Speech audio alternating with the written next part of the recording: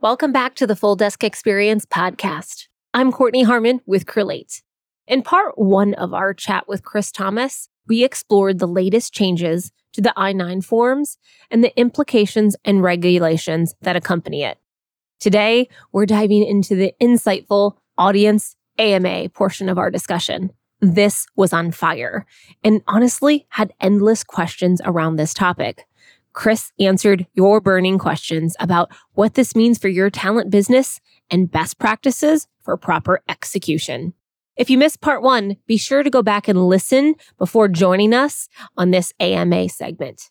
As always, if you enjoy our podcast, please subscribe and leave a rating wherever you listen to podcasts. Now, let's jump straight into the AMA with Chris. Hi, I'm Courtney Harmon, Staffing and Recruiting Industry Principal at Crelate.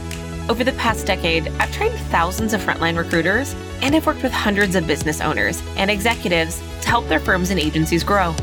This is the Full Desk Experience, where we will be talking about growth blockers across your people, processes, and technologies.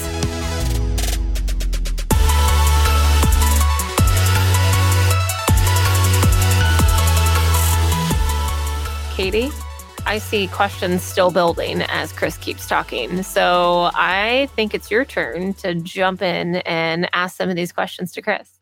Yes. So I have at least one person who would like to come on stage. Okay. Veronica, I see that you just asked the question. Can you please just write in the chat if you would like to come on stage also? I'll drop a link for that. I'm going to start in order. So give me a second to scroll up because as predicted, the chat has blown up. Our first question comes in from Todd. And Todd was wondering if while they're showing their, on this video chat option, while they're showing their IDs and social security cards, is recording the video allowed? Good question. As long as you tell people in advance, this session is going to be recorded. Do you have any problems with that? And the person says no, then go ahead and proceed. There are statutes out there that forbid surprise recordings in some contexts, but as long as you clarify that we are recording this session and are you okay with that, then no problem at all. I like the idea, actually. It's a nice way to prove that you were, in fact, in compliance. You did everything right. Is there any storage options of that? Do they have to put that recording in a certain place with having secret information, like PII information? Certainly, we're worried about all of the privacy-related issues in all of this. So please ensure that if you're doing any type of recording, that you're doing it in a way where everything is encrypted and properly saved in perhaps an HRIS location like Workday or something along those lines. Great. Sergey asked, for existing temps, do we rerun E-Verify? So for existing temps, that's a real good question and actually opens up a complicated analysis as to who's a continuing employee and who isn't. As a general principle, the safest approach to take with temp labor is, or seasonal labor, maybe is the way we'll phrase it, is that you just complete a new I-9 every time you onboard somebody as a new hire. And when you do that, you're allowed to run them through E-Verify too. But some employers out there say, well, that gets complicated for us. We prefer to treat them as continuing employees. And then there's a much more advanced analysis, probably beyond the scope of this discussion, about who qualifies as continuing and who doesn't.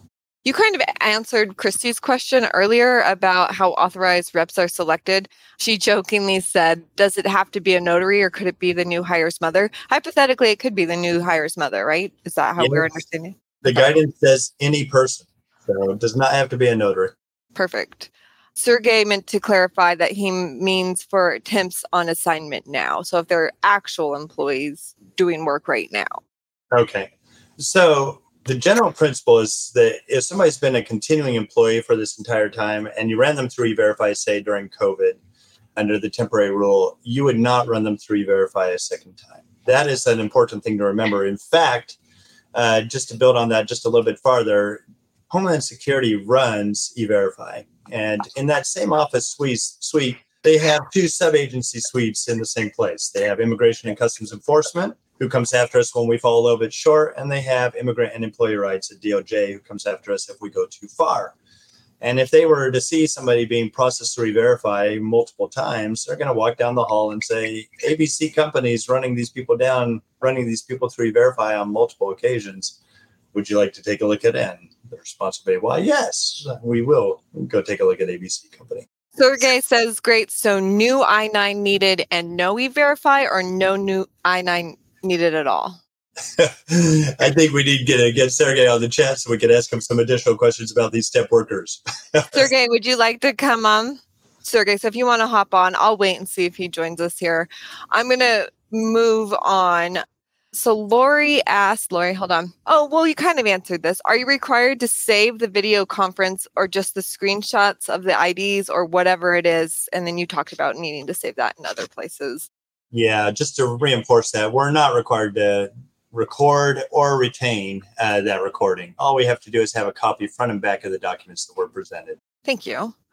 Christy asked, for compliance with E-Verify, users remotely verifying documents, what is considered hiring sites? We are 100% remote with no physical office and hire in multiple states. Do we need to list every state as a hiring site? Oh, that's a messy one that would probably require a pretty deep dive into your whole system. But what we would normally tell you is certainly you want to list hiring sites in the 10 states that require E-Verify. So start with that, so that you can say that you're in compliance in those states. And then with the other ones, often you could get away with just having one primary site. So wherever your headquarters happens to be, that's going to be the location that does the hiring. And they could be responsible for doing all the virtual I-9s and the E-Verify processes out of that primary location too. Carmen says, do we need to change all our I-9 previously filled out, or does this only apply to new hires? So there are two parts to that question. First of all, if you've been physically reviewing everybody every step of the way, just completing your I-9s in the correct format that was under previous law, you would not have to do any additional changes to those I-9s. You met with people physically, you reviewed the documents physically, you're good. The only situation where changes would be required to the prior I-9s would be between the March 2020 through July, yesterday, 2023, in which you had process people virtually. That was a temporary rule that expired yesterday. And so now within the next 30 days, you would need to do updates in the additional information box in section 2, where you would just say alternative procedure. If you decide to do it virtually, put your name in that box and date and initial, and we would have an appropriate update. So long way of saying it depends on which approach you took. Perfect. Okay, I've got Barbara again. Barbara, I'm going to try to pull you back up on stage and see if you can hear us better. She's back. I'm back. Did I understand you to say that now they're going to go back to virtually doing it? Because I was understanding that they were no longer going to do the virtual since it's post-COVID. Right. So the virtual rule that was available still under COVID expired yesterday, but a new regulation 2 weeks ago has been introduced. And so now going forward, we can do virtual reviews going forward.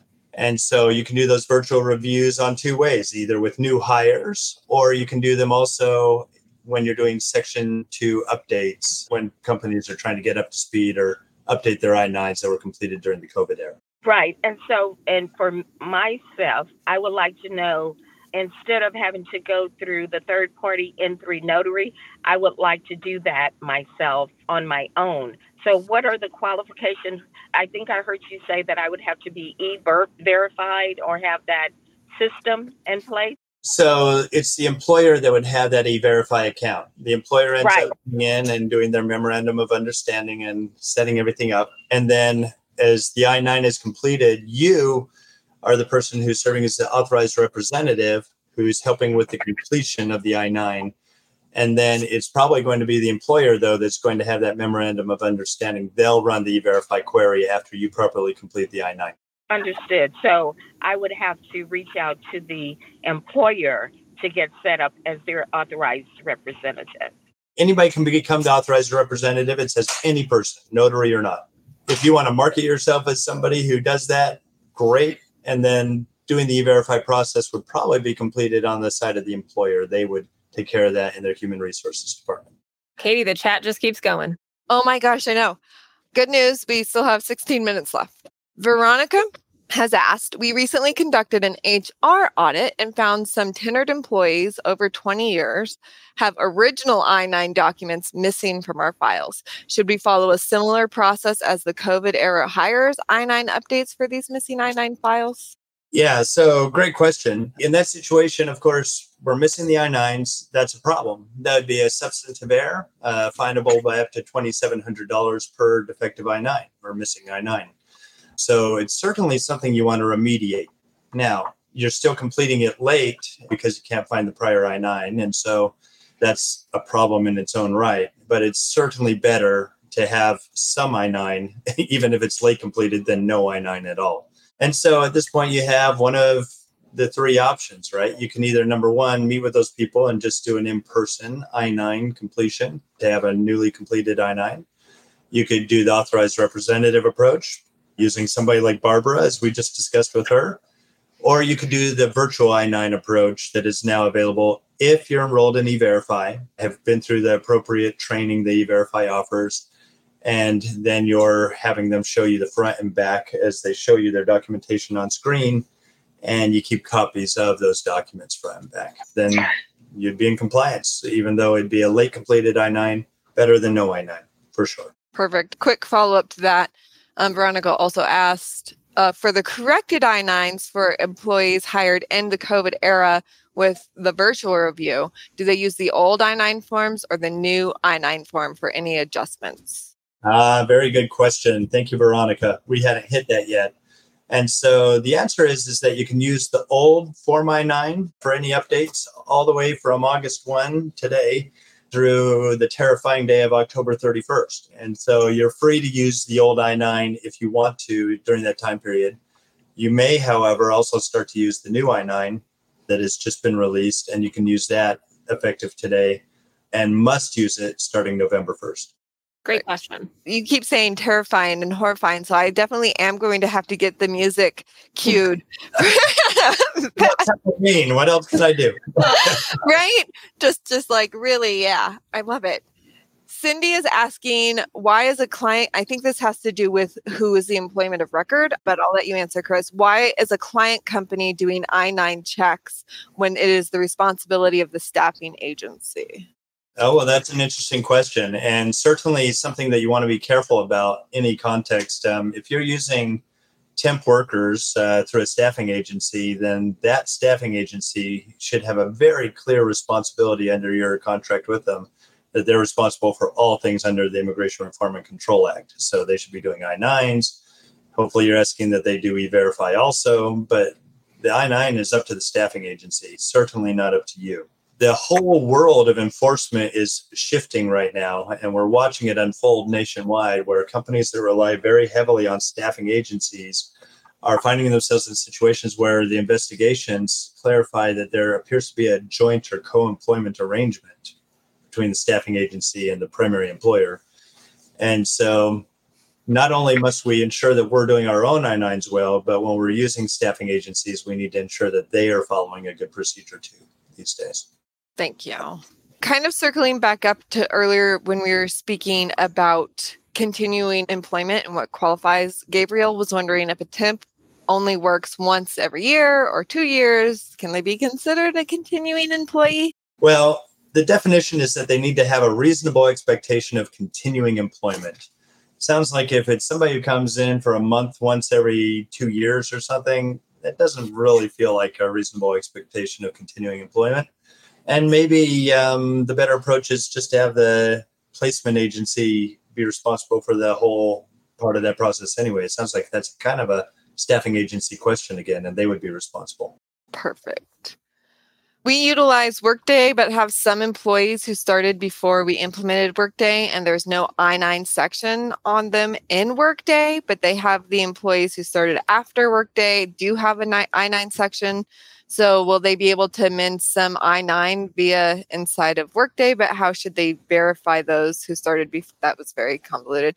Before we implemented Workday. So basically, I believe the question is, let me reiterate, is they have all this employees pre-Workday, they have employees post-Workday. How do they update those pre-Workdays to verify? Yeah, now we're just to the general framework of I-9 compliance outside of the new alternative procedure regulation that we were talking about earlier.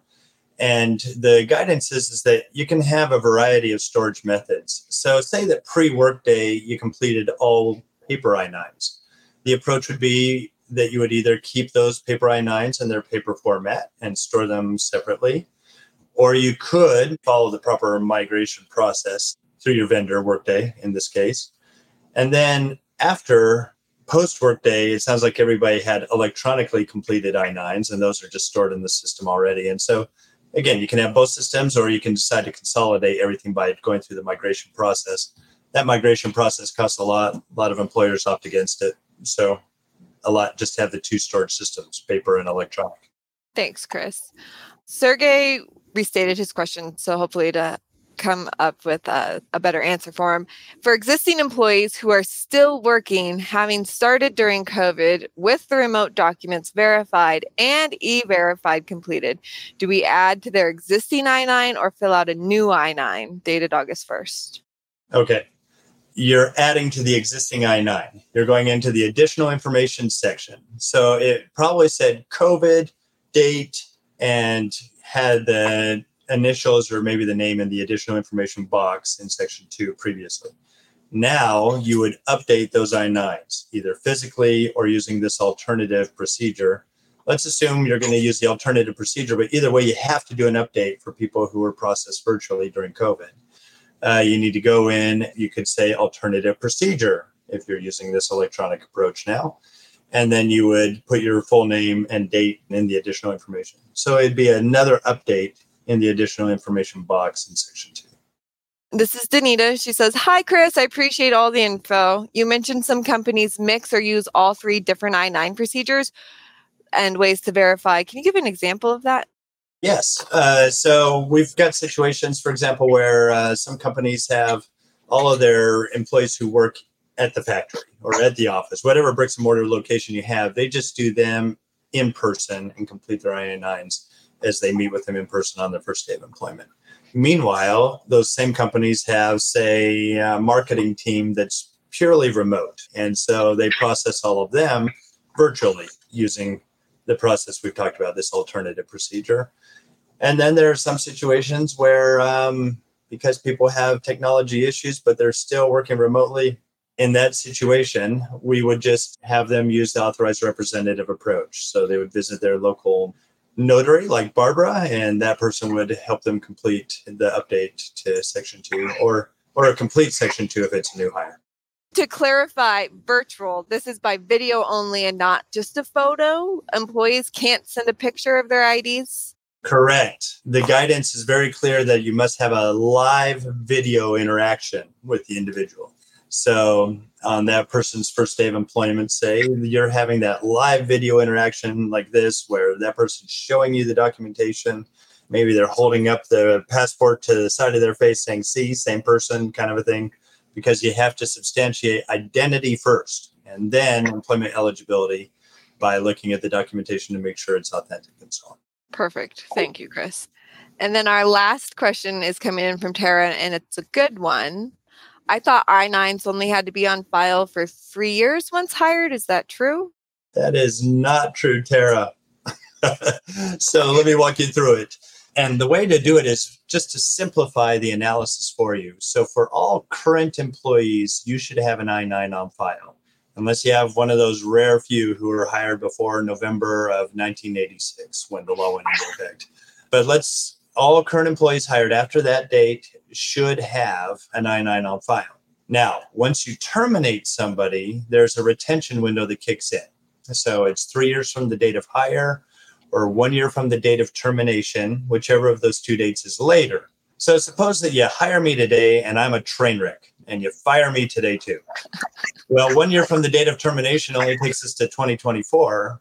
But 3 years from the date of hire takes us to 2026. And so that's the later of the 2 dates. You're going to hang on to it until August 1, 2026 in that context. On the other hand, if you hired me in 1990 and you fire me today, well, 1993 would have been 3 years from the date of hire. 1 year from the date of termination takes us to August 1, 2024. So that's how long you hang on to the I-9. So you got to follow that retention window. But yeah, if somebody's an active employee, you still have an I-9 on file for that person. Thank you, Chris. And then one final question, guys, and then I'm going to wrap it. Sergey is asking, must we keep a photocopy on file? Let me answer that on two levels. First of all, if you're not using this alternative procedure, you are not required to keep those copies on file, okay? I will add that it is a best practice to keep those copies on file. That is a best practice because it shows good faith. When Homeland Security comes to investigate, they like you much better when you've kept copies.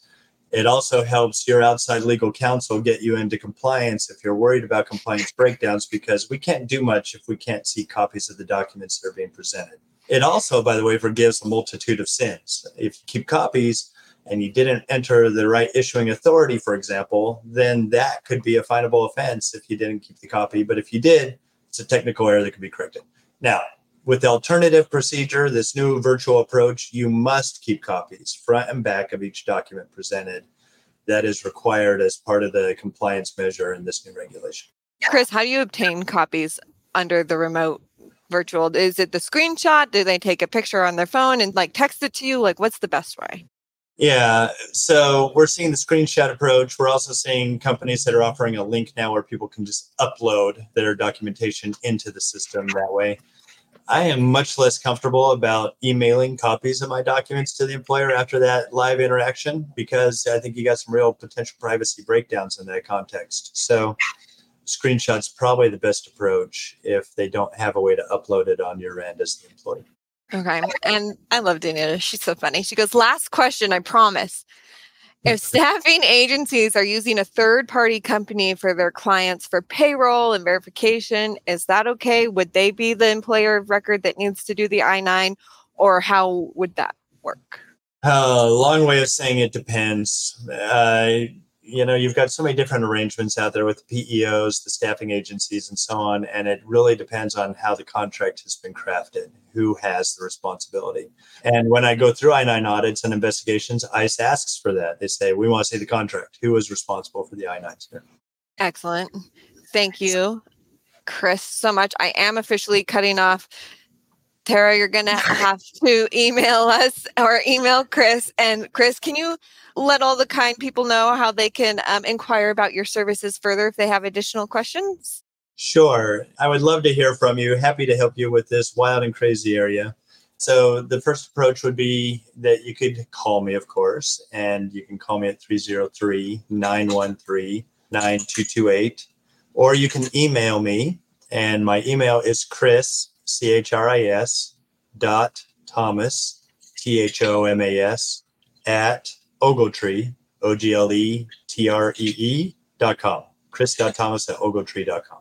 Perfect. Thank you, Chris. I'm going to go ahead and send that in through the comment section too. And then if y'all are listening to this on the podcast, I'll include links to Chris's company in our podcast descriptions too. So if you're listening, look there. And yes, Barbara, we will also provide the link for the new I-9 verification regulations. I am going to cut us off. We are at time. I'm hopping off. I'll let you guys wrap up. Chris, thank you so much. This was such a great and awesome just conversation today, especially with the Q&A. So thank you. Thank you. So good to be here. Chris, as anticipated, Q&A was off the charts. Thank you so much for answering questions, and thank you so much for joining us for the second time around. Hopefully there's no future changes. I'd love to have you back on, but these changes make everyone a little crazy. So thank you for joining us. So good to be here. Thank you very much, Cole. Absolutely. As we wrap up this episode of the Full Desk Experience, I want to extend a sincere thank you, obviously, to Chris for providing us with invaluable insights to these changes.